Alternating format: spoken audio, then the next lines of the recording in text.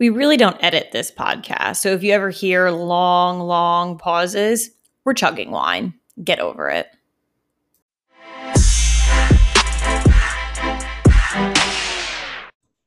Hello. Hello, everybody. Welcome to the Real Football Fans of New Jersey. This is episode 118. Oh my goodness. Holy smokes. Holy smokes, Batman. Every week we are here recording new episodes for you every Wednesday. Here we are. My name is Katie, as most of you know. Happy to be here with my co-host and bestie, Caitlin. We are ready to talk the world of football, the world of housewives. Here. We got our wine filled up. We're ready to go. I'm rocking my Luann Fell in the Bushes shirt that I wore to BravoCon. Rocking my Giants tank. But it's truly a classic. And yeah, let's just start it off. Let's talk about everything going on this past week. We have a great game tonight. We got a good show. I'm excited. Yeah, we have a lot of great topics, so we're going to dive right in.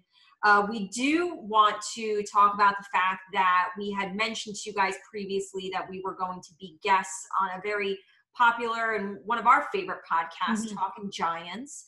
And our episode, we did record it, and it did officially come out on Monday. So Talking Giants, make sure you check them out. You can subscribe, listen. We are featured, and again, this was an episode where they brought on, I believe, 8 different other podcast shows that are Giants related, football related. Which I think is great. I love that. It was really great just to showcase women supporting women. Just showcasing other people that do similar things to them, and I thought that was really. I think we were the only females on the show. I believe so too. So repping them women. Major kudos to us, pats on the back, but pats on the back to Justin and Bobby from Talking Giants for being fans of our show. Like, we truly do appreciate it. Yeah, definitely. And if you are going to listen, and it is a very long episode, like I said, 8 different podcasts were featured on this episode. But if you want to specifically jump ahead and listen to your girls, we are from basically the 55-minute mark to the 1 hour 20 mark. So we're on there for 25 minutes, and it came out great. Justin had us on. We talked with Justin. We were allowed to talk about, kind of showcase what our show is about, but then also dive into, he basically gave us free reins, like whatever 2 Giants topics you want to discuss, let's do it. Let's go for it. So you guys definitely have to listen, because we had a great conversation and it was a ton of fun. We won't give away any spoilers. You got to listen to know what we spoke about. Talking Giants. Make sure you listen, subscribe. They're on all major outlets. So do it. Definitely give us a listen on there. It was a lot of fun. Yes. So normally, on our Instagrams at the Real Football Fans of NJ, on Caitlin and I's personal Instagrams, every week we're either giving you polls, quiz questions, stuff like that. This week we asked you to give us questions to answer on tonight's show, and we have a boatload of them. So we're not going to dive too deep into our responses. We're going to try to keep it a little bit rapid fire, but we got great questions, so I'm very excited about this. So question number 1 is feeding off of the Talking Giants podcast. Co-host Bobby Skinner on there, he sent us this question. Unfortunately, Bobby couldn't join us on the podcast episode that we filmed. We filmed it with his co-host Justin. So we did get a question from Bobby saying, how painful was it to record with Justin and not me? It was not painful at all. It was smooth sailing. I thought it was, we record this podcast for you guys. Like, I need everyone listening right now, we do like very minimal editing. Like, I'll listen through the show and maybe 3 times I've edited our podcast. Like, we are raw, baby. We are all raw. And like, you've heard our hiccups. Like, we're like out here like, damn, I dropped something. Oh my God. Like, Tucker's in our faces, things like our long pauses while we're chugging. It is all there for you. But, Justin was like, listen, if you guys mess up, like, it's okay. Like, I can go back and edit. He was a perfect host. Like, it was, again, it was smooth sailing. Like, I don't think he made any edits to the show. Like, maybe we're pros, but he seems like a pro too. No, we had a good conversation. It was not painful. It was truly, truly a great experience, but we missed Bobby. I missed Bobby because I have never had the opportunity to actually like speak with him or meet him. Like, obviously I met him in person. We met Justin through, you know, a Zoom call. Yeah. But Caitlin has met Bobby before at a Giants game. So Bobby, yeah, like I missed having you there. I was hoping to meet you, but soon, you know, again. We'll all rendezvous at a Giants game in the future. It's coming. It's coming. All right, number 2, this was a funny one. Caitlin is singling out on the prowl, so, you know, if anybody knows of anybody. But serious at this point, seriously. My number is. But this question was, can Caitlin try to marry Patrick Mahomes? And maybe this has to do with the fact that he is rolling in the Benjamins now, but Caitlin ain't like that. She doesn't need a man to make the money. No, but I'm Caitlin, the one. Are you interested in possibly being hooked up with Patrick Mahomes? It means that we could get rid of his annoying girlfriend. So I would like that. So that is like the biggest plus there. I'm a little offended. This question comes from one of our friends. I feel like he's trying just to like whore me off on Patrick Mahomes so all of us can have a luxury lifestyle. Listen, if I ever make it big one day and get money, of course you guys are all going to be living my luxurious lifestyle. I love you all. But yes, it would get rid of his annoying girlfriend. I think Patrick Mahomes is a very cute kid. He's a talented quarterback. And listen, again, he's rolling in the dough right now. So you guys all know my dream is to marry an NFL player. So let's go ahead. Let's try there. It's out in the open now. Patrick Mahomes, I am willing to date you and I will go on a date with you. You just obviously get rid of that annoying blondie. Can we also get rid of his Kermit the Frog voice? I would be that too. Stop. It definitely sounds like it, but I can get past it. So yes, I can try to marry him. Question number 3, with no fans and potentially no fans in the stadium and shorter time to prepare, who will be affected or possibly benefit more, the rookies or the vets? So affected like in a negative way, I think the rookies will be impacted the most. That transition from college football to the NFL is massive. There's like minor rule changes that a lot of them forget, like being with a new team, like getting bigger. A lot of these guys, like they're big coming out of college. They need to get 10 times bigger going into the NFL. So there's just so many different things that really can impact them. And then benefit, I really don't think anyone's benefiting from this, to be honest. I don't like the idea of, I even saw like the other day, like I forget which player posted it, and he was like, I have a feeling like there's not going to be a preseason. That would make me really uncomfortable. You can practice all you want with your team, but it's a different thing going up against another team and actually physically playing. Like if there's no preseason, like I'm truly scared for that first game for all teams.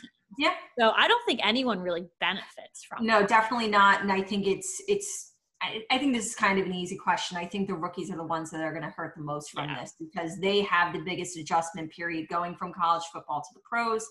The thing that you always hear rookies say is that the NFL is so much faster. So you have to get used to that game speed. You have to get used to your new teammates. One of the other toughest things is they have to learn that gigantic playbook. Oh, yeah. And then not only sit down at a table and study it, but actually get out on the field and run those plays. And yeah, it's going to be interesting to see as far as like a season goes and playing games. It's going to be interesting to see how rookies do this year, considering that they're not going to have much time to prepare. So, yeah. All right, question number 4. Who is the most talented Giant of the past 20 years? All right, y'all ready for this? I went with your all-time favorite player, not Eli, but Michael Strahan. I went with Michael Strahan as well. Let's toss it out here. 2001, he held the single-season sack record with 22.5 sacks. Defensive Player of the Year for the AP NFL. NFC Defensive Player of the Year, all-decade team for the 2000s. Obviously, he made it to the Hall of Fame in 2014. He didn't get it. He should have gotten in 2013, but whatever. Let's not get there. So, but he's just insane. Like, he finished his career with 141.5 sacks. Like, okay, like Michael Strahan. Like, would you want to get sacked by him? I don't think so. Guy's a beast, and I'm truly, like, just like, so thankful for everything he did for the New York Giants. And to have, and of course, like we evaluated other people, but like him, I just, oh God. So I have to say I didn't evaluate too many people just because I'm thinking last 20 years. And the first thing that popped into my head was Michael Strahan. And then the way that I wanted in my head, I was pretty sure about this, but wanted to back it up. I feel as though one of the easiest things to look at is like, okay, in the past 20 years, what New York Giant has ever won Offensive Player of the Year, Yeah. Defensive Player of the Year, or MVP of the league? And the only Giant to do that in the last 20 years was in 2001 when Michael Strahan won Defensive Player of the Year. So you have to be pretty damn talented to win that. And he's the only Giant that's won one of those major awards. So it's definitely Michael Strahan for me. God, I love him. All right, number 5. Let's say these players are all in their prime, all same age maybe, but you're building a team. Who are you going with? Brandon Jacobs, Tiki Barber, or Saquon Barkley? These are all running backs here. Yeah. Who are you building your franchise with? I'm going to build it with Brandon Jacobs. Interesting. Yeah, I know. He just, to me, like, there's a lot of people I think like with like today's, and like I know he didn't like stop playing like 100 years ago. I understand it wasn't that long ago, but like there's like that grit and that toughness and that like monstrosity of a running back. And I think Saquon is really going to be our franchise moving forward. Yeah. And he's still obviously just very early for me to like, and of course I would love to place all my bets on him, but I've seen what Brandon Jacobs can do. I can see him in today's league today running over people. To me, he's just that strong, mental, physical, like beastly of a running back that the Giants haven't seen since him. Well, he's not built like a normal running back. That's why I love him. Yeah, he love the big boys. He was never built like a normal running back.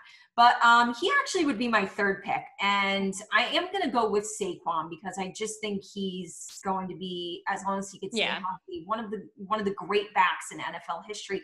And a close second is Tiki Barber, because as much as Giants fans have whatever kind of issue with him, you can't deny the fact that he absolutely like put that team on his back and just ran with them. The man was an animal. And I think if Saquon can stay healthy, he can do similar things to what Tiki Barber did. But I think Saquon is just more of a gifted athlete. And so I'm going to give him a slight edge. All right. Number 6, once quarantine is over, what football stadium would you like to visit besides MetLife? I mean, we definitely spoke about this before quarantine. You know, we wanted to make it a tradition to go to stadiums like together. And hopefully in the future we can still have that happen. It's so crazy. Like, I know it's cold and I know people will go crazy, but like, I really want to go to Lambeau Field. Like, maybe I don't want to go to a game that's like negative 30 degrees, but I would like to go, specifically too, if the Giants are playing Green Bay, like I would like that. It's just like one of those classic football stadium. I know my dad's been, and it's just one of those, you got to check it off the list. So maybe one day. Maybe one day. I will definitely go with you in the months of like September, October, maybe November. If it's a December game, count me out. But I'm actually going with a dome, so we don't have to worry about the weather. One of the number one places on my bucket list as far as places I want to visit in the U.S. is New Orleans. I would love, love, love to go to a New Orleans Saints game. I think it would be a phenomenal experience. I think it's another stadium that is pretty popular on a list of places that people would check out. So that is my answer. I've been outside the Superdome. I didn't get to go in, but it's very, very impressive. Very similar to, not similar, but I was outside of Atlanta's new stadium and also Tennessee's, the Nissan Stadium. I was outside. Okay. All three of them didn't go in, but I was outside the doors. Let me in. Yeah. Let me in. All right. Well, number 7, what is your favorite New Jersey BYOB restaurant to enjoy wine at? This is a good question. And like a lot of places like in New Jersey, like are BYOB. I feel like I feel like I don't go to enough. And maybe now that outdoor dining is like the only thing we can do, I should start doing it more. Patrick Mahomes, if you want to take me on a date to a New Jersey BYOB, please call me. I'm going to go with Appi's. Oh my God, you took my answer. Oh, I'm sorry. Well, we like going together. Okay, I have another answer I could throw out. Oh, and Cuban Pete's. You took my other answer. What the hell? I think that just shows. I mean, we should go more now. Yeah, well, Api's, both restaurants are in Montclair. Api's, I don't know if they have outdoor dining. They don't have a ton of space for it, so I don't know if they've done anything. But they're located in Montclair. Caitlin and I, it's a great Italian place that could be casual, but it could also be fancy. Yeah. They do really cool, like, artesian pizzas.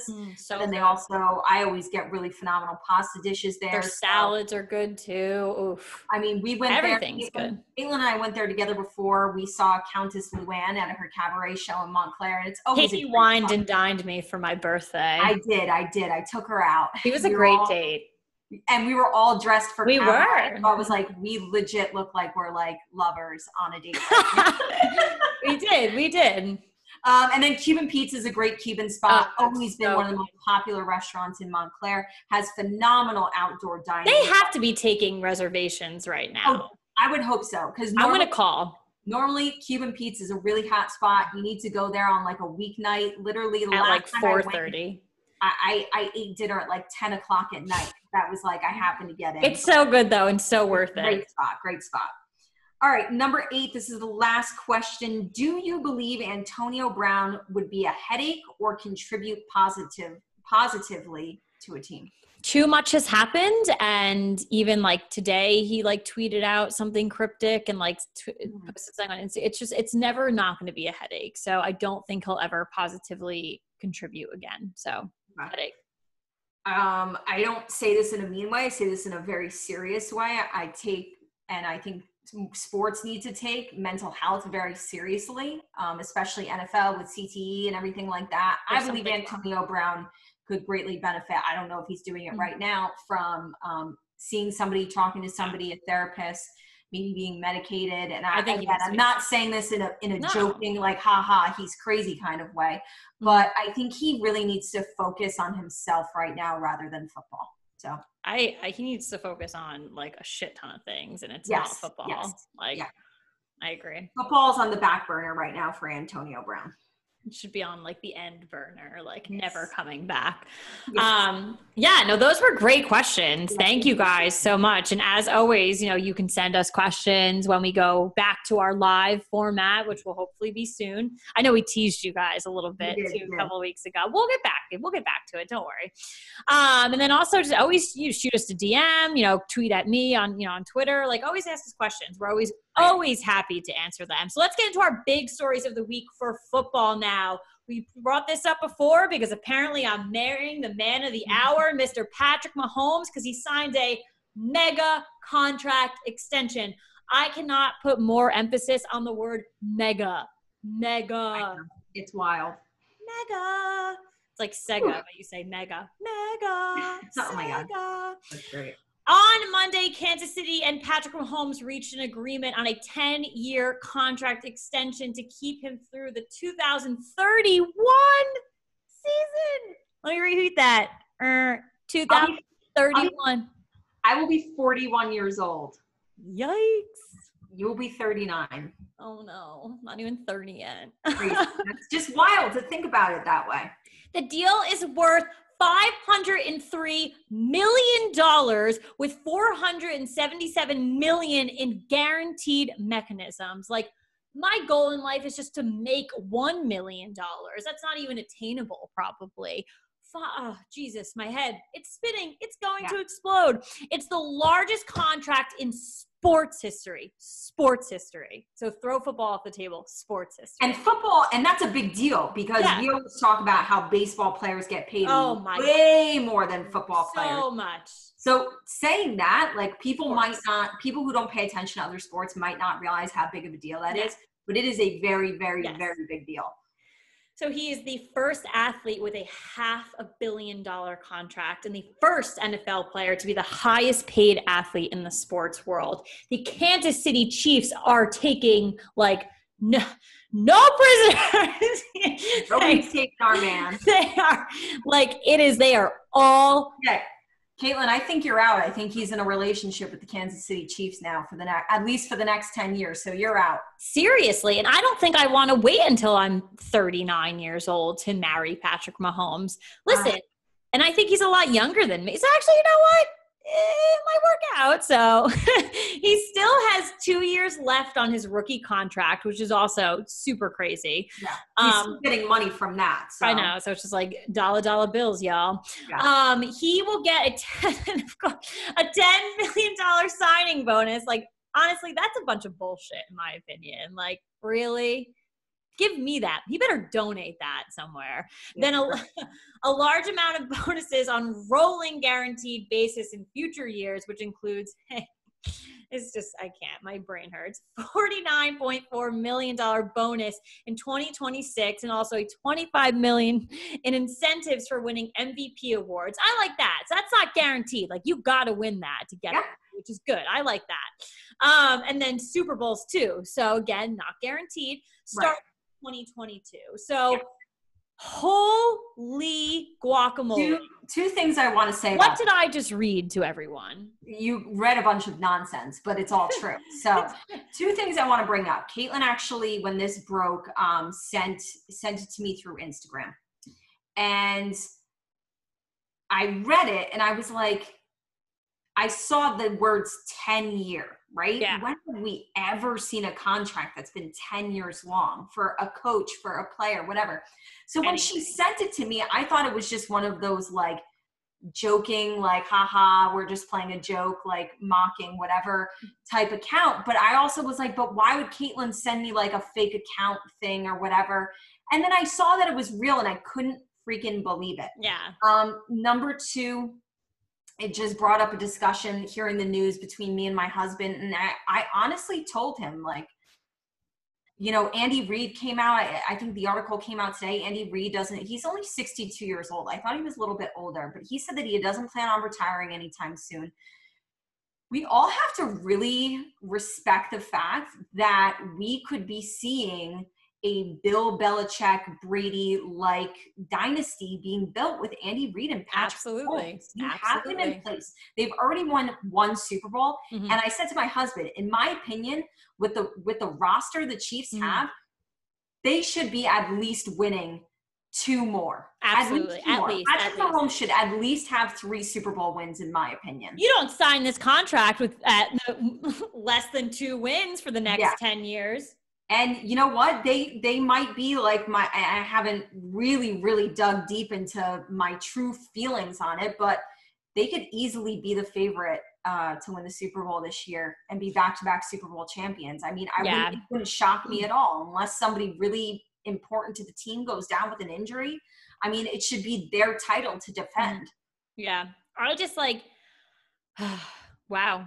And I think honestly too, like, I'm sure like, you know, the big, like, you know, football, like gurus and like fanatics out there, I'm sure definitely dove into like all the details and everything, but I'm sure there's people listening to our show tonight that like didn't really know the behind the scenes details of this. And I guarantee you jaws are dropping because mine just does every single time. That this is just, it's every time I read it, every time I look at it, it's like, how are these numbers even like factual? Like, how does it all add up? Where did the Kansas City Chiefs, where is this money coming from? Have you been like secretly like stashing cash? Like, is it coming from personal investments? Like, where is this money coming from? Boosters? You got boosters? Yeah, what do you got? Where do y'all get this money from? Because we need this. Yeah, it's unbelievable. But listen, you know, I hope they don't continue to. As a fan, are you like happy or mad about this? They must have no cap space right now. You got to be happy about it. I mean, in a world where even though it happened at the tail end. Maybe I'm not saying mad about it, but like questioning. Even when it happened at the very tail end of their careers, we saw a guy like Peyton Manning leave the Colts and go to the Broncos. We saw Tom Brady, who literally just left, who nobody would have ever in a million years predicted that we would ever see the day. Right. And he left and went to Tampa Bay. So to me, nobody's safe. Like, if you love your quarterback, it's not a done deal that he's going to be with you forever, no matter how good he is. He might eventually want to leave and go venture off on his own. So to lock down Patrick Mahomes for 10 years, I mean, as long as he stays healthy, I'm ecstatic. Maybe I have to start thinking this way when it comes to relationships and dating. I will give you $503 million if you stay with me for 10 years. Can I date you? Yeah. Oh Hey, my God. Well, I'll options take on. you out to Oppies, baby. I know. We can go to Oppies every night. There'll be a lot more Oppies dinners in your future. Oh my God. I would love it. I would love it. Insane though. Truly, truly Craziness. insane. All right. Well, we are going to get into our second week now of doing our division by division, team by team, best worst case scenario record predictions for the 2020 season. Last week we kicked it off with the AFC East. So now we are going to the NFC side. We are doing the NFC East, which is obviously a pretty important division to us because our New York Giants play in it. And, you know, we definitely know these four teams better than any other four teams in the NFL. So it's always an interesting division. We never usually see back to back the way the Patriots used to dominate the AFC East. No. The NFC East definitely changes up a little bit year by year. So let's start with the Dallas Cowboys. What is your best case and what is your worst case scenario records for this team? My best case scenario for the Dallas Cowboys, as it pains me in all ways, shapes and forms. Let me speak correctly. Clearly I'm drunk already. 10-6.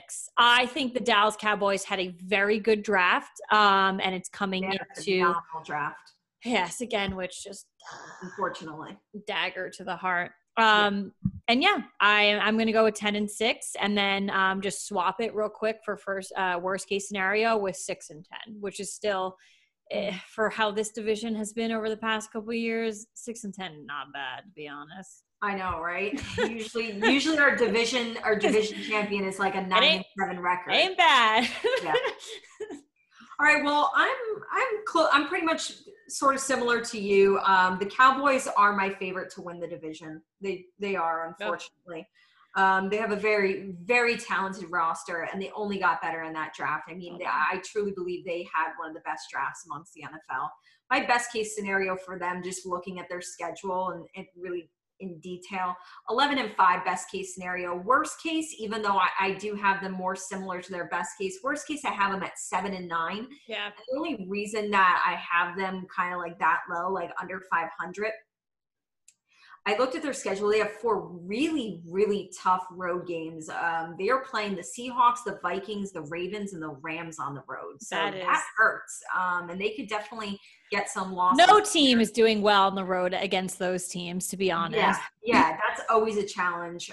So they do have a little bit of a difficult schedule. But again, I do predict them to win the division. And I do think that they will be closer to what we predicted, a 10-6, 11-5 record. The thing with the Cowboys, though, is that and like I went on the lower side too with 6-10 is because when they're bad, like they're bad. Like they'll shit the bed like it. And it's like, and it's a running joke. It's a running, and the memes are all out there. It's like always like they choke. They really do. Like, I think, listen, you can chime from the rooftops that they're America's team all you want, but they're also like the biggest chokers in the NFL. Well, I think that's an unbiased opinion. I think everybody's been talking about the Dallas Cowboys for the last couple seasons and constantly talking about how good their roster is and how many playmakers they have, but they've never done anything with it. Why do you think I was so frustrated with the Falcons last year? You can't have that roster and not be good. They haven't capitalized on the fact that they are a team filled with Pro Bowlers. Yeah. And they're not capitalizing. I'm not going to get upset about the Cowboys because I don't care. I want them to be bad with these playmakers. But a team like the Falcons, I'm going to be pissed about it year after year about last season. Oh, my goodness. Well, talking about being pissed year after year, let's talk about the New York Giants. What a segue, baby. All right, what do we have for best case, worst case scenario? Caitlin and I always differ on this one year after year, so I'm very interested to hear her opinion. As contrary to popular belief with that, my infamous Giants picture that floats around of how unsatisfied I am, I'm a very optimistic Giants fan. I really am. I love the New York Giants. And I'm hoping for the day that we get back to good, just being good or whatever. So I think I'm actually a little like 2 games lower than I was last year in my prime of being optimistic. My best case scenario is putting them at 500 at 8-8.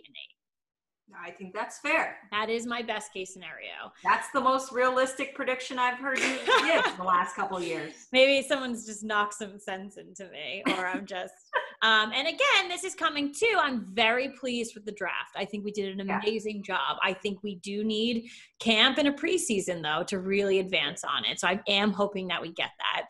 And then my worst case scenario is us going back to where we were in 2019 at 4-12, which was just truly heartbreaking. So. Wow, we are we're there. The closest we have ever been on the Giants in a very long time. Starting to agree more. Best case scenario, and I thought before I looked at their schedule that I was going to say 6-10, but I'm actually going 7-9. Wow. I did see games on that schedule that I thought they could potentially win. Absolutely. So best case scenario, I'm going 7-9, and I actually think, as shitty as it is, I think that's a step in the right direction for this young football team, especially. I don't think that's a shitty comment though. Yeah. With a sophomore quarterback who new coach. Like, I think we're recycling coaches left and right. So if the Giants finish 7-9, I'd be pleased. It means that we're trending upwards. It means we're going in the right direction. Hey, we could finish 7-9 and win the division, so I'm happy about it. It's happened before, not with us, but it's. We can go on and win the Super Bowl. So I'm good. Worst case scenario, I think this was what you said, 4-12, right? Yeah. So back to where we were. Worst case scenario, I have 4-12. And it's like, I know we were bad last season, and I guess it's like in comparison to the season before that too, when we were 3-13. I understand like we were so bad, but like I just didn't truly feel like that bad. Like when I think of a 3-13 team, I think of like the Miami Dolphins, and I'm just like so bad. And it's like I don't put the Giants on like that level, and it's just like, again, it's probably super biased because I'm a fan, but like it's just, I don't know. I thought we were going to be on that level last year. I said again, I said 3 wins max, but you know what? I'm very excited about this team for. My two big reasons. I think Daniel Jones is going to really be awesome in his He's such a stud. I have very high expectations for him in year 2. And I'm also really excited about Joe Judge. I know Giants fans are kind of scratching their head a little bit when that hire came out, but the more I got to feel like I got to know Joe Judge through his interviews, through articles written, I like him, and I'm excited for both of them. I agree. Okay, Philadelphia Eagles, best case to worst case. When we were speaking with Justin about it on Talking Giants, he did believe that – oh, no, I'm sorry. I caught this on his Instagram the other day. Justin from Talking Giants believes that Philadelphia is going to be taking a little bit of a step back. What are your thoughts on this team? So I'm going to give their best case scenario, their record last year, which was 9-7. So I think that's like the best that they can do, but I think it'll be a stretch for them to do that. I actually think they're going to sit more in their worst case scenario area, which is 5-11 for me. I don't really even know. I feel like 9-7, like they kind of like picked up momentum near like the end of the season last year. And like, that's where they kind of like fell into that 9-7 and ended up being first in the division. But like, I don't know. It was still, but yeah, I see them more, while I do have 5-11 as the worst, I do see them sitting more in that area.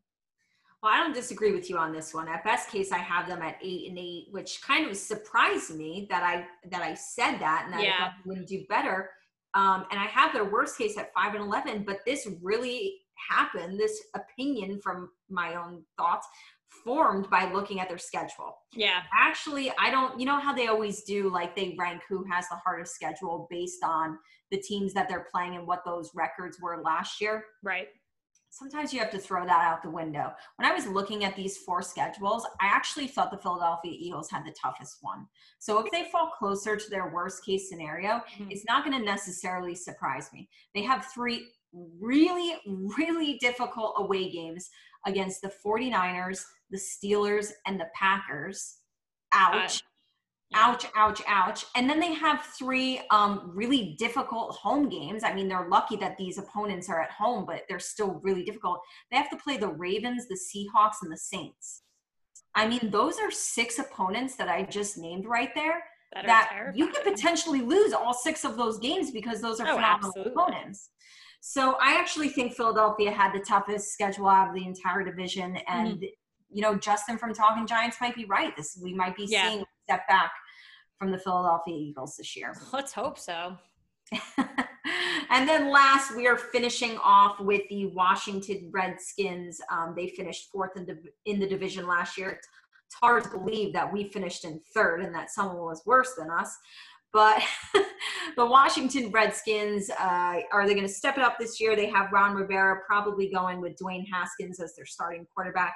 Best case, worst case, Caitlin, what do you have? They are not good. They did not have a good draft. And listen, not well. And I'm not being nice here. My best case scenario for them is 4-12. My worst case scenario is 2-14. Okay, my best case scenario for them is 6-10. My worst case is 2-14. They're not good. Yeah, I mean, this was a 2-win team last year, so you can't exactly. Not good. Me saying 6-10 might be generous. And I think, unfortunately, I think that is generous. It stems mainly off of me thinking that Dwayne Haskins is not the answer for this team at quarterback. He really is. Ron Rivera is going to be a phenomenal hire. I mean, who wouldn't love to have Ron Rivera as a head coach? Oh, absolutely. We wanted him. But, Ron Rivera isn't playing quarterback for the Washington Redskins. Dwayne Haskins is, and I just don't have a lot of faith there.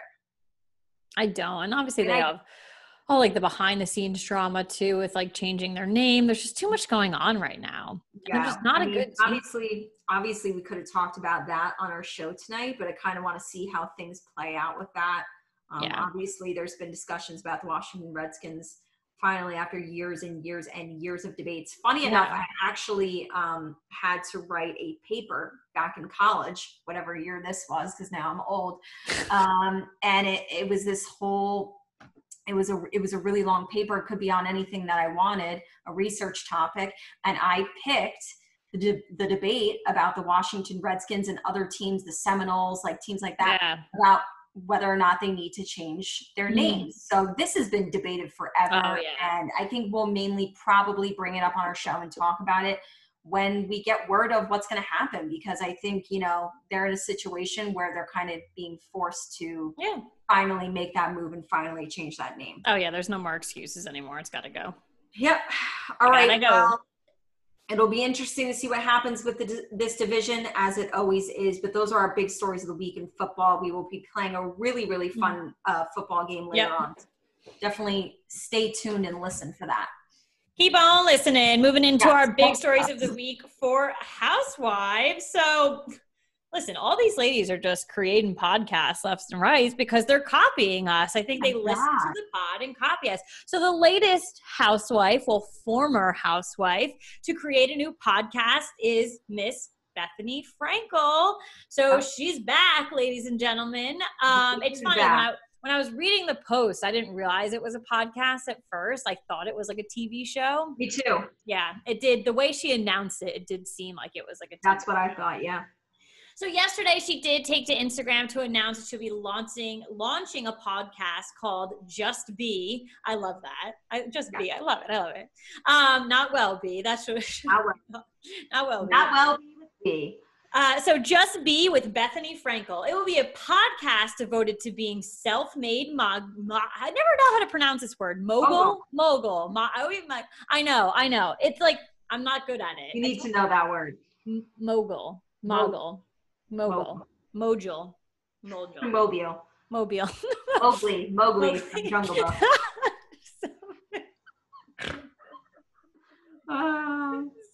I make her laugh. She should just date me and not Patrick Mahomes. Give me that now. It's all I ask for. Take me to Odd Peas, wine and dine me, and make me laugh. I'm really super simple. She is. So, Mowgli. That's so funny. In business, lifestyle, and beyond. So some of her guests include Mark Cuban. So Bethenny was on Shark Tank for a time. So obviously her and Mark are besties. This one I'm interested in, Netflix CMO Bazoma St. John. I hope that's interesting. Your name correctly. I'm sorry. UFC president Dana White, and more. So the podcast is expected to launch in September of 2020, which is great. I love when people take the time to launch a podcast and not just do it overnight, because you can tell and it's up. It will be available through Apple, Spotify, and other platforms. So the interesting thing about the podcasting world right now is Spotify is like coming out and just destroying everyone. So they're actually signing podcasts, and it's strictly to Spotify only. If Bethenny's, yes, they've got people like Kim Kardashian. Oh my God, there's this really famous guy, and I'm blanking on his name. I'm going to kill myself. He's like literally like the best podcaster out there, and they got him. So they're going out and they're like, you cannot go anywhere else. It's just, we'll spend all this money on you. It's just Spotify. So if this does well, I can see them going after Bethenny with names like this already, like on her guest list, like 100% will go after her. So I think this is super interesting. Again, I'm very interested with these names that are, you know, listed there. I love a good business podcast. Like, I'm huge into them. I did make you guys that recommendation a couple of weeks back called The Token CEO, Barstool CEO. I love a good one. Lifestyle and Beyond. And I think that my favorite thing that I saw in her post is that it was going to be raw. It was going to be unedited. And she admitted that there's a lot of stuff that she says sometimes and she doesn't know, but she's willing to learn. So she was like, call me out on my shit. Please do. Like, please do. And I think in the current environment that we're in, like, everyone's going to screw up, but please tell, like, tell me. I just think it's amazing how big podcasts are getting. Oh, I know. Like, it is truly, I feel since quarantine started, I feel as though we've probably announced 4 different times about someone doing a podcast. People in the world of football, mainly more in the world of housewives, starting a podcast. So they're becoming huge. Everybody's got a podcast now. Everyone's got a pod. What are we doing?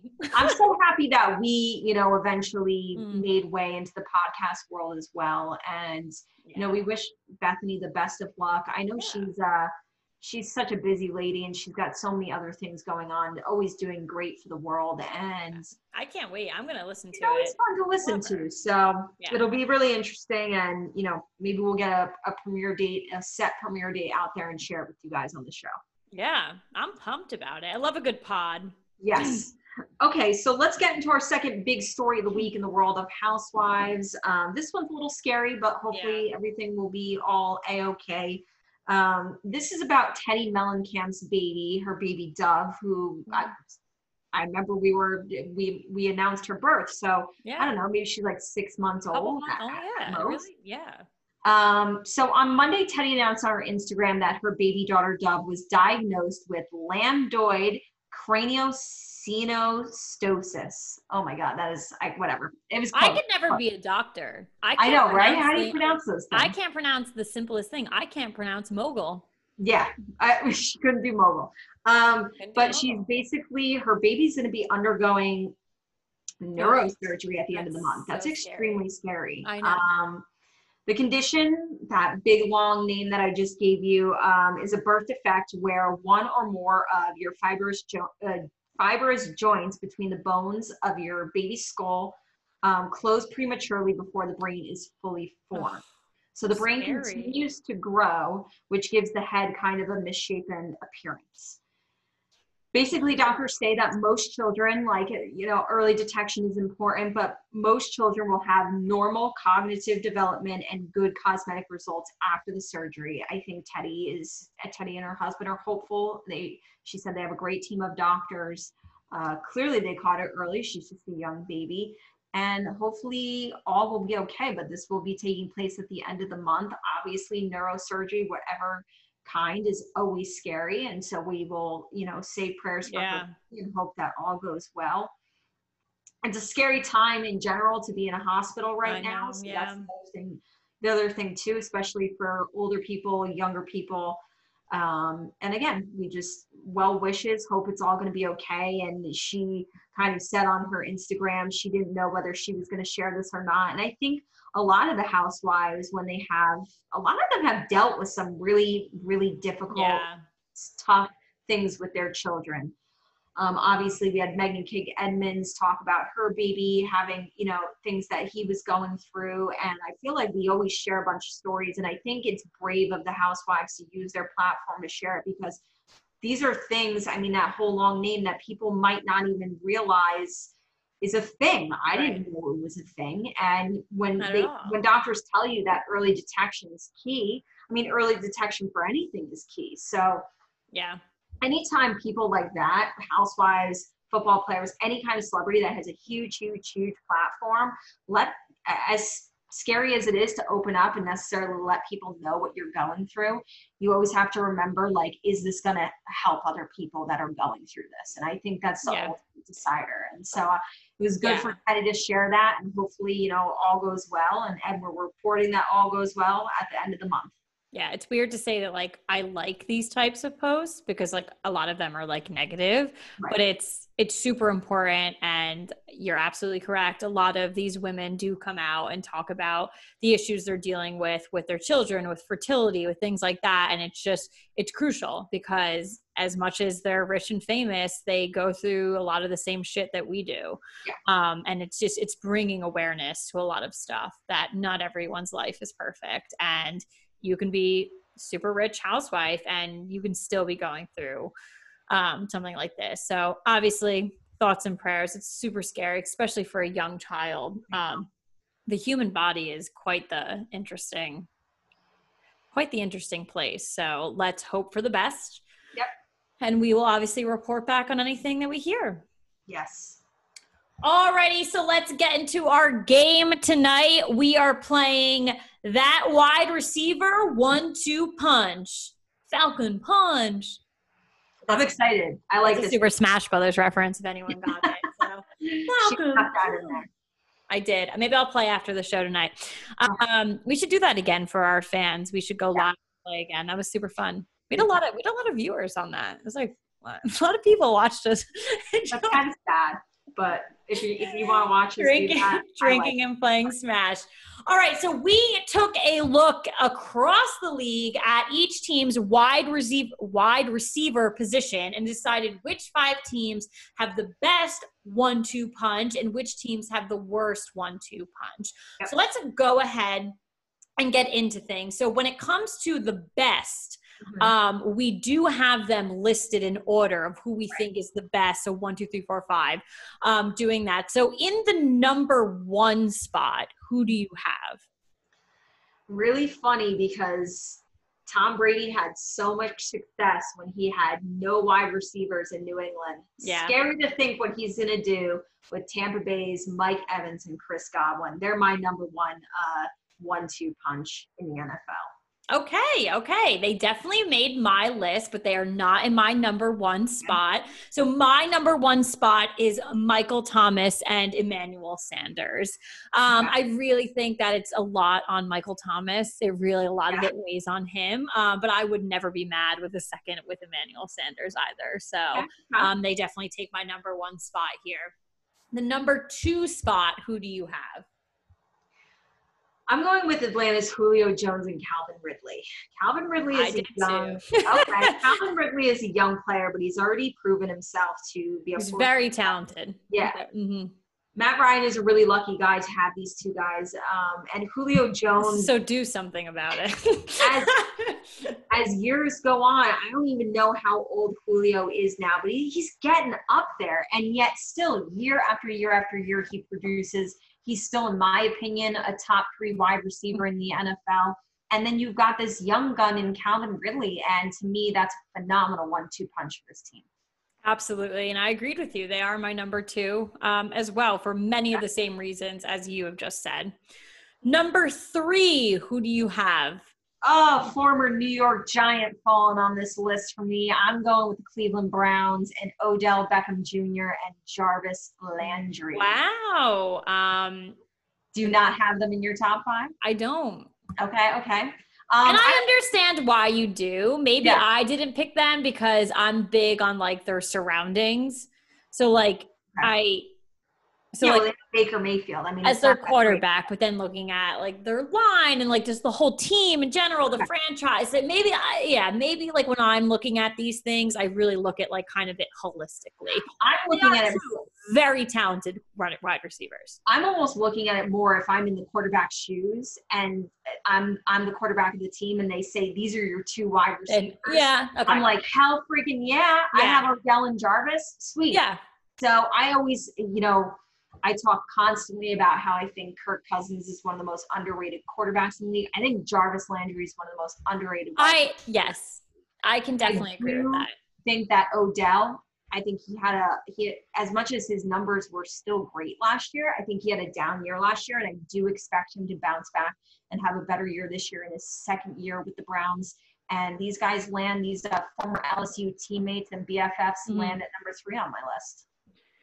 Alrighty, my number 3 is Kansas City's Tyreek Hill and Sammy Watkins. And these guys didn't land. They were close. They were like my honorable mention, but they're not in my top 5. Yeah. Honestly, it's just talent. I obviously like Sammy Watkins prior to injury last season was just, he was putting up numbers. He really was. Yeah. And Tyreek Hill, if, I want to go in your shoes, if I'm a quarterback, like who do I have to throw to? That's a name that's standing out to me. And I'm like, hell yeah, just like smooth butter there, like good stuff, like just want that. So that's why I went with those two at number 3. So who do you have for number 4? Number 4 surprised me because when you don't Mine's a little surprising. When you don't even look at team by team and you just think off the top of your head, these guys don't really jump out at you, but they both quietly went for over 1,000 yards last season. I'm going with the Rams, Cooper Kupp and Robert Woods. Yeah. Cooper Kupp's another underrated guy. He's dealt with some injury in his career, but I remember when he came back from the injury though and did really well. He was coming out as a rookie, and I remember because I don't play fantasy. He was on my fantasy team. My husband being like, "Look out for this Cooper Kupp kid. I think he's going to be really good." And yes, he was on my fantasy team. Really good. Didn't even realize that Robert Woods had gone over 1,000 yards last year. We actually went over 1,100 yards and had more receiving yards than Cooper Kupp. So this is a great dynamic duo for the Rams, and a lot of help for Jared Goff at the quarterback position. All right, so my 4 is a little interesting and maybe kind of just shake things up a bit because I actually do kind of contradict myself of looking at things holistically because I'm not really. Not tell me you put the Giants because that's stupid. No. Okay. Relax, Katie. All right. Listen, I do like Sterling Shepard and Darius Slayton, though, so back off. I almost put the Giants in my bottom 5. No! Oh, my Katie, no. That is ridiculous. That is absolutely ridiculous. I will not stand for that. Listen, I didn't put them in my top, but I would most certainly not put them in my Well, now I'm very intrigued. Who do we got? Well, it's not like they're bad, but like I said before, like if I didn't put Odell and Jarvis in there because of like looking at everything holistically. So I am actually going with Arizona's DeAndre Hopkins and Larry Fitzgerald. So obviously they were in my honorable mentions. Yeah. Huge pickup for the Cardinals to bring on DeAndre Hopkins, one of the best wide receivers in the game, very good. But then you have a guy like Larry Fitzgerald. He's your number 2, a vet that's been around forever and is still putting up points. And Christian Kirk is arguably almost the number 2 as well. So I think if this had been going to be a 3-way motion between all of them. I think if this had been a thing where we looked at wide receiver, like the wide receiver core across the board, not just the top 2 guys.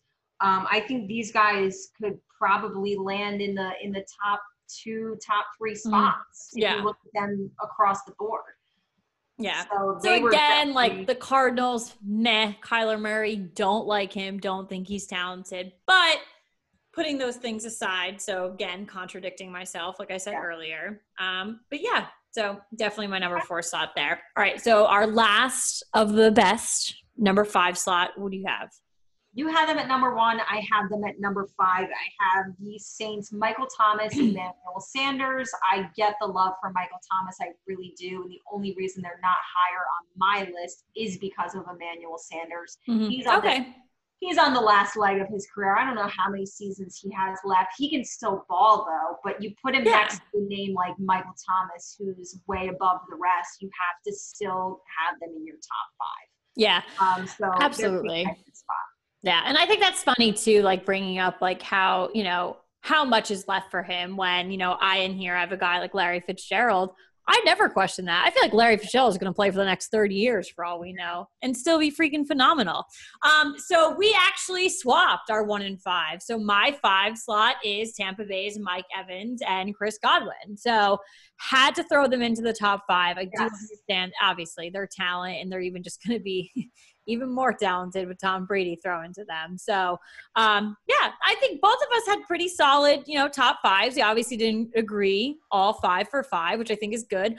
But everybody you mentioned that wasn't on my list, were definitely like right there at like 6 or 7 for me. So I think we definitely agree on a lot of those.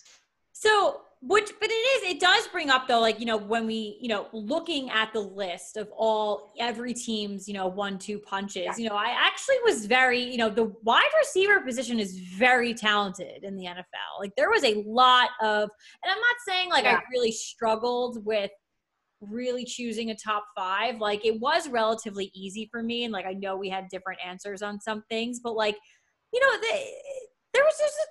a decent amount of names in there. Like there were, but I was actually more surprised on how unimpressed I was. More so with the fact that, let's say there's 32 teams in the NFL, right? Mm-hmm. I'd probably say, for the most part, maybe like 27, 28 of those teams really have like a solid number 1 receiver. Yeah. But I think like more than half of those teams don't have a really good number 2 guy.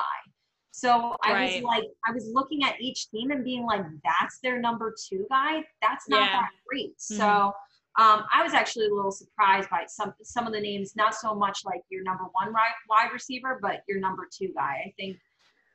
I think, this is going to be interesting to see too with our list. There's a lot of rookies that came out. This was one of the best wide receiver draft classes in the last decade or so. I truly believe it is. And I can't wait to see what some of these rookies do, because they can definitely change the league, change the game at the wide receiver position.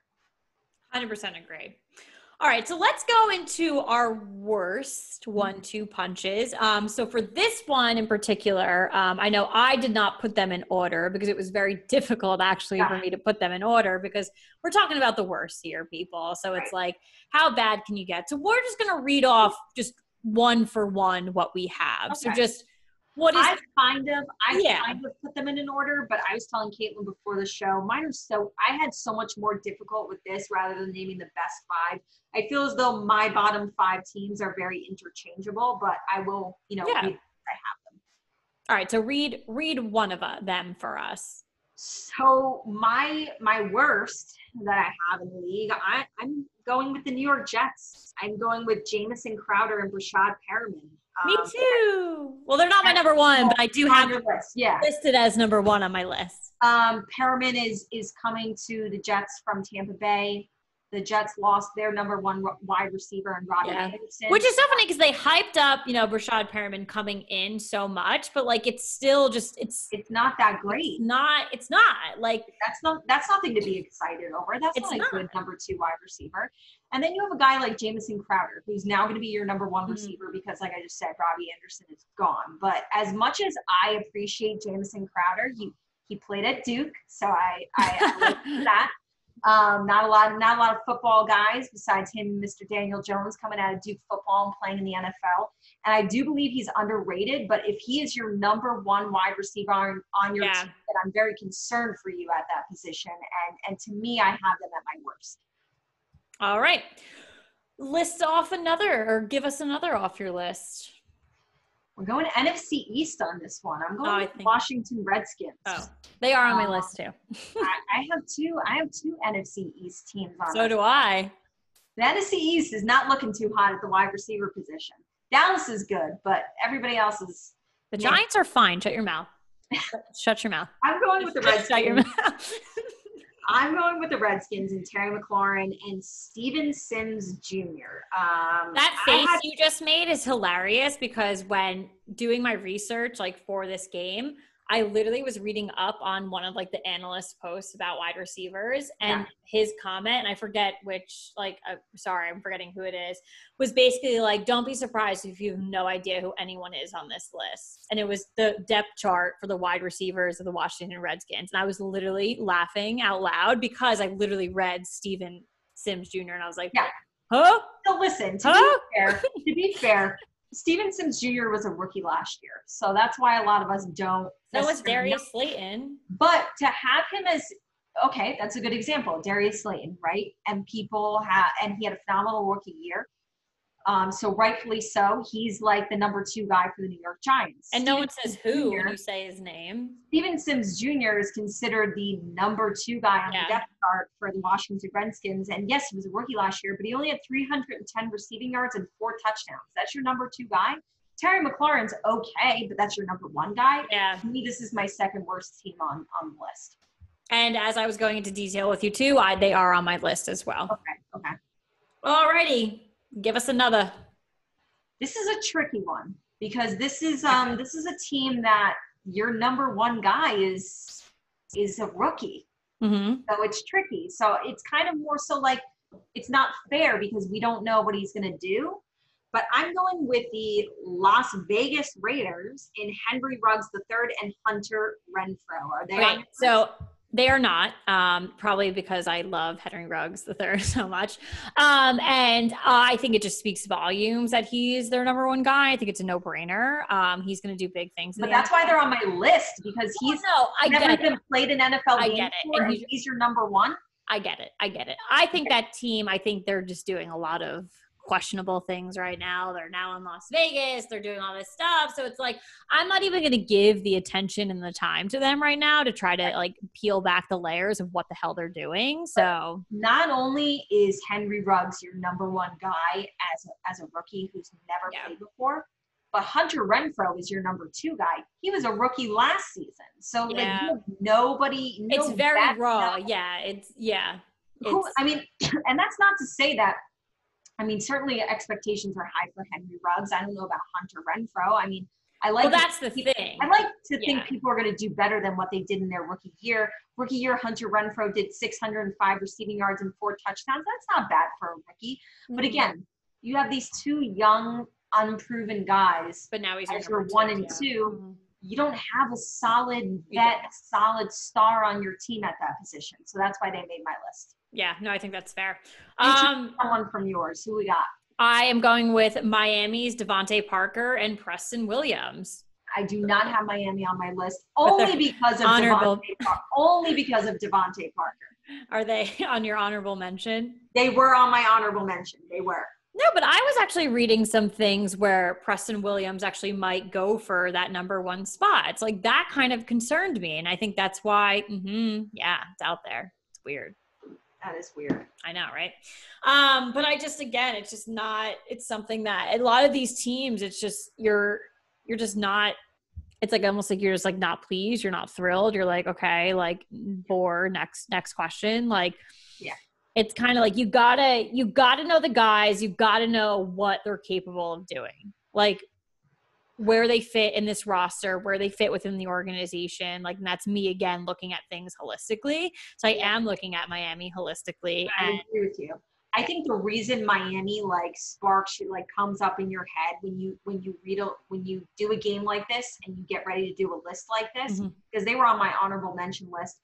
I probably did this game and assumed that Miami was going to be on my list because if you look at the whole entire team, there are no playmakers on that team. No.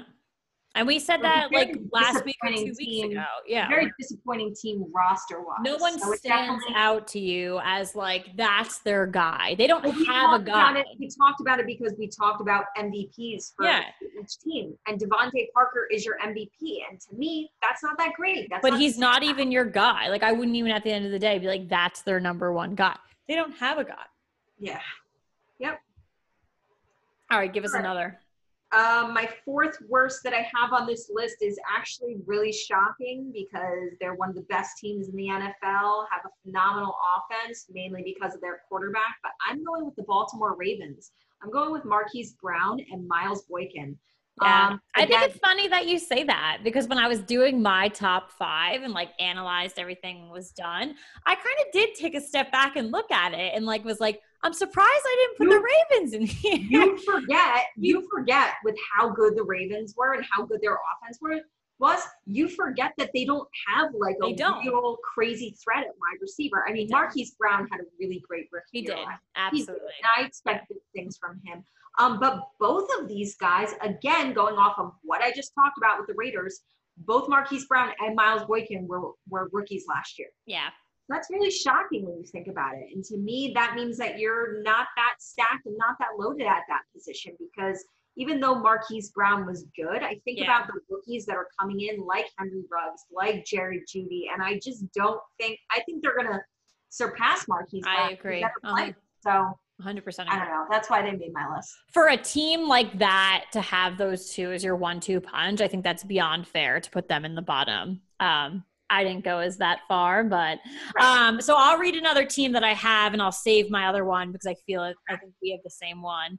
So I'm going with the Titans and with AJ Brown and Corey Davis. So just again, I love AJ Brown. I know, great, but he was a rookie last year. I know. Again, it's another rookie scenario where and Corey Davis has never Corey Davis was drafted 4th overall a couple of years ago. He's never lived up to his draft ever. And it's 4 years later and he's your number 2, but not really doing what you want. It doesn't add up. And this was one of so the Tennessee Titans were the last team I picked. I wasn't putting them at like the bottom level, but it was as I was doing my thing.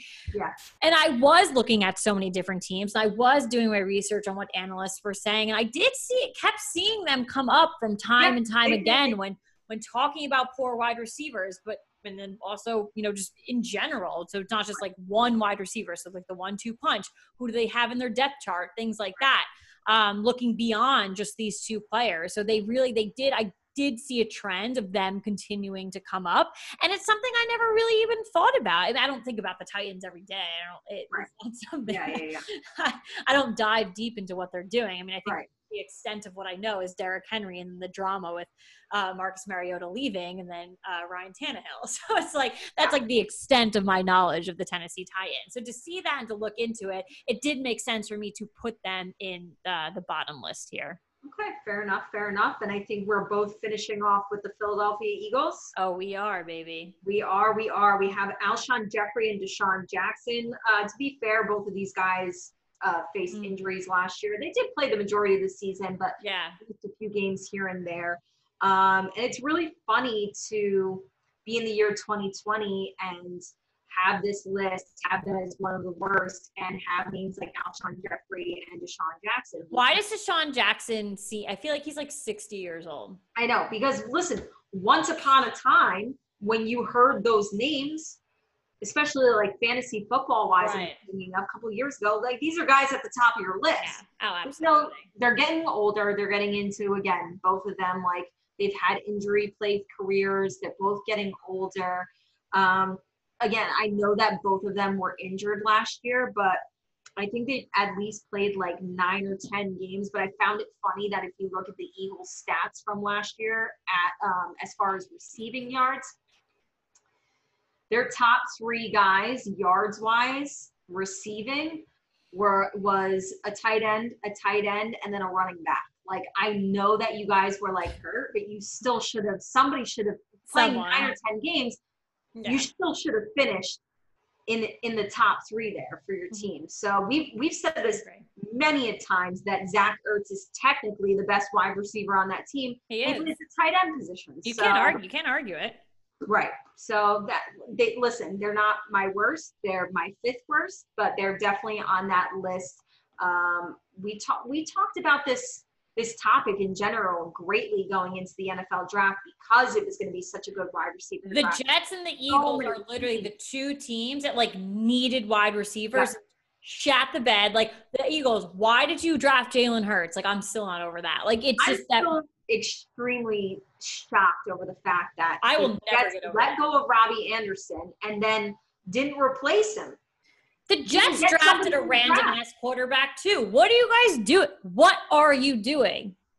I mean, I get it. They drafted an offensive lineman at the beginning of the draft to, Okay, that's great. The Sam beginning. Darnold, but you're not giving Sam Darnold weapons at all. You can protect him all you want. If he can't pass it off or throw it to anyone, he's not. You're in a game. If you weren't going to draft, I don't understand why the Jets were also so silent during free agency as well. So it just didn't. It doesn't make sense for the Jets. It truly doesn't. In what we say week after week after week on this show, that this third year for Sam Darnold is such a crucial year, and you're not giving him anything to work with. So, I mean, when you compare him to a guy like Josh Allen, who now gets to throw the ball to Stephon Diggs, that certainly helps over what Sam Darnold did. So I feel for Sam Darnold in this situation. I do think this is the worst wide receiver core in the league. Absolutely. And it comes down to it too. Like, I think a lot of people still believe that the Jets could get rid of Sam Darnold. You're not going to. He's your franchise quarterback. And I'm going to stick to that statement. He is literally your franchise quarterback. So you've got to work around it. And he's not showing right now what he can do, but you're also not giving him stuff to where he can do. So agreed. All right. Great game. Really enjoyed it. Maybe we'll do something in the future. Maybe we'll explore another position. But it is now the point in the night where we get it off our chest. Positive, negative, housewives, football, life, wine, quarantine, what you're watching, what you want to share. Kick us off. What do you got for us? Yeah. So, I mean, I guess we're technically still in quarantine. Like, does that count? Like, are we still in quarantine? Yeah. Oh, yeah, we are. So, but we've been doing some normal things. So last week I got my hair cut. Yesterday I got it colored. So if you guys can't tell, you're probably listening to the podcast. But if you do end up watching the video, I know I didn't post our video last week, but if I do end up posting this one, you'll see. So I'm actually going way off brand of our logo. So my hair is black in our logo. It's no longer black or dark brown. So I've got some hints of blonde in there. So I gotta say, like, looking at you through video chat, it just looks like light is hitting your hair. You know what I mean? In person, it looks like way crazy light. Yes. It's wild. Okay. Wild and crazy kids over here.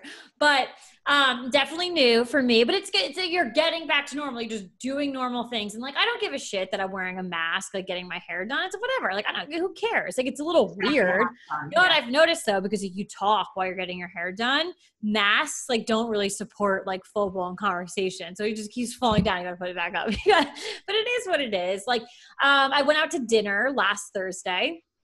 So my first time, I went for drinks a couple weeks back, but actually first dining experience after all of this. So normal. I went to the Cloverleaf in Caldwell. Love the Cloverleaf. They did a great job. Super clean, super safe. Everything was awesome. And then, just like a great 4th of July weekend.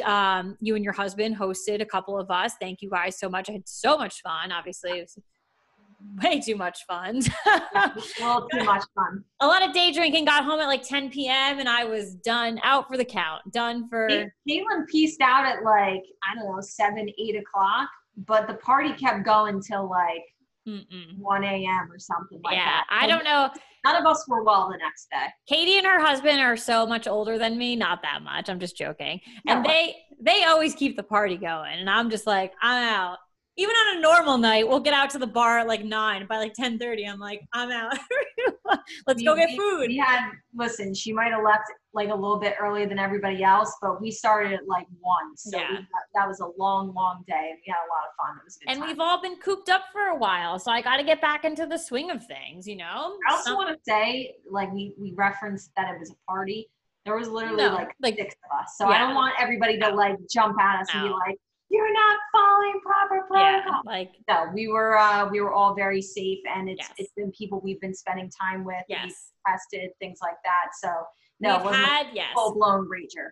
We've had our quote unquote inner circle. I guess that's what it's called by the government, for when they mandated you were allowed to start seeing people. So Katie and I have been ridiculously safe with what we were doing. We have our inner circle, and that's it. No one else is allowed in. No outsiders. No outsiders. We are all good with ourselves. We don't like anybody else. But just super good to get back into the swing of things. My parents had the immediate family over on Sunday for a barbecue too.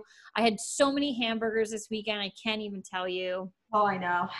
So I've just been working out like crazy this week. Got to burn off those burgers. But yeah, so just like kind of just like getting back into just doing some like semi-normal things has been super great for me mentally. Like it has been a long ass like 3-4 months of like being locked up. And luckily the weather's been great. I know this week it kind of sucked, but just looking forward to, we have like 2 months left of the summer, like maybe just doing some more normal things, and it doesn't, we'll figure it out what it is.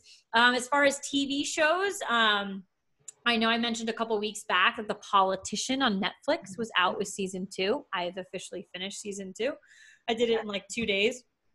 Super good. Amazing. If you don't watch it, watch it. If you watch season 1, get on season 2. So good. I'm going to run for office someday, I think. Nice. I'm prepped now. Once I turn 35, I'm running for president. You heard it here first. But yeah, so just that's it.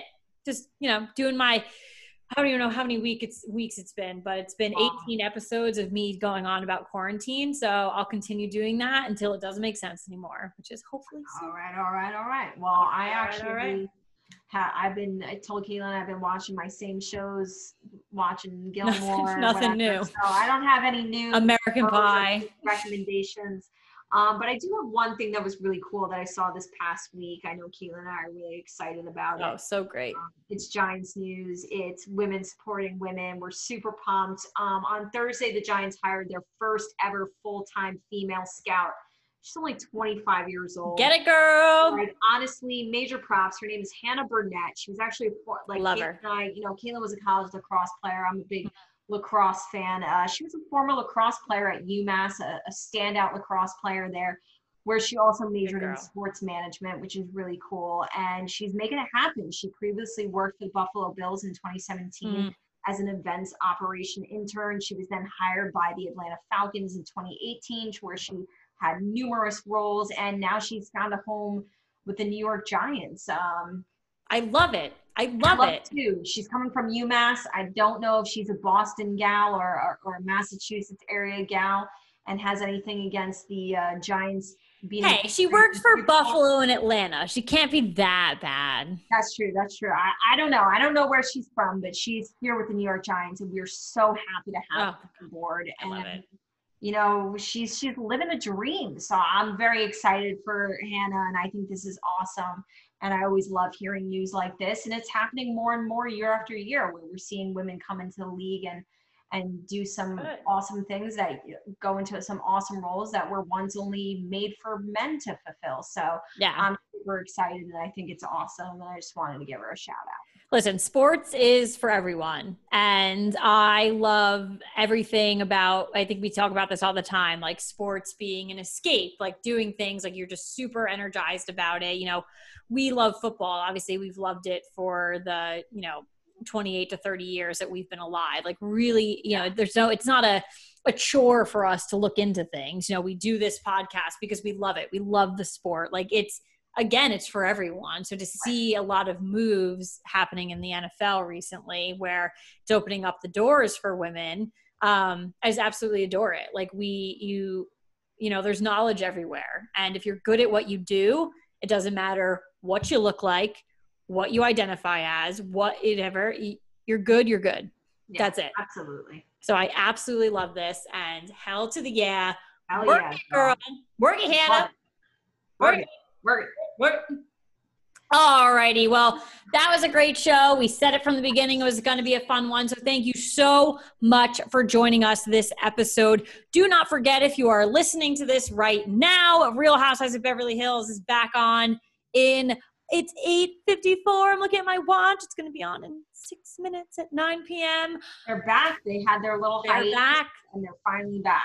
They are back. And also Real Housewives of New York is on tomorrow being Thursday. I have no idea what the date is today. What is today's date? Tomorrow's the 9th. Oh, yeah. So it's tomorrow, July 9th at 9 p.m. We are in the Berkshires tomorrow for Beverly Hills. As always, keep your ESPN, NFL, Sports Center, anything alerts on, because news like Patrick Mahomes making the mega millions is coming out. Sorry, the mega half billions is coming out. So keep alert. Go on Twitter. Go on our Instagram page. Go on everything. And it's not just Housewives that you can watch now. Things are happening with football, so keep updated there. Thank you again. Please listen and subscribe on all major podcasts and follow us on Facebook and Instagram. Facebook is at RFFNJ and Instagram is at The Real Football Fans of NJ. Thank you guys, as always, for joining us. Throwing up our wine glasses. I know Katie's empty. I need a refill. Katie needs a refill. Get it for her. But cheers. Thank you so much. And good night. Good night.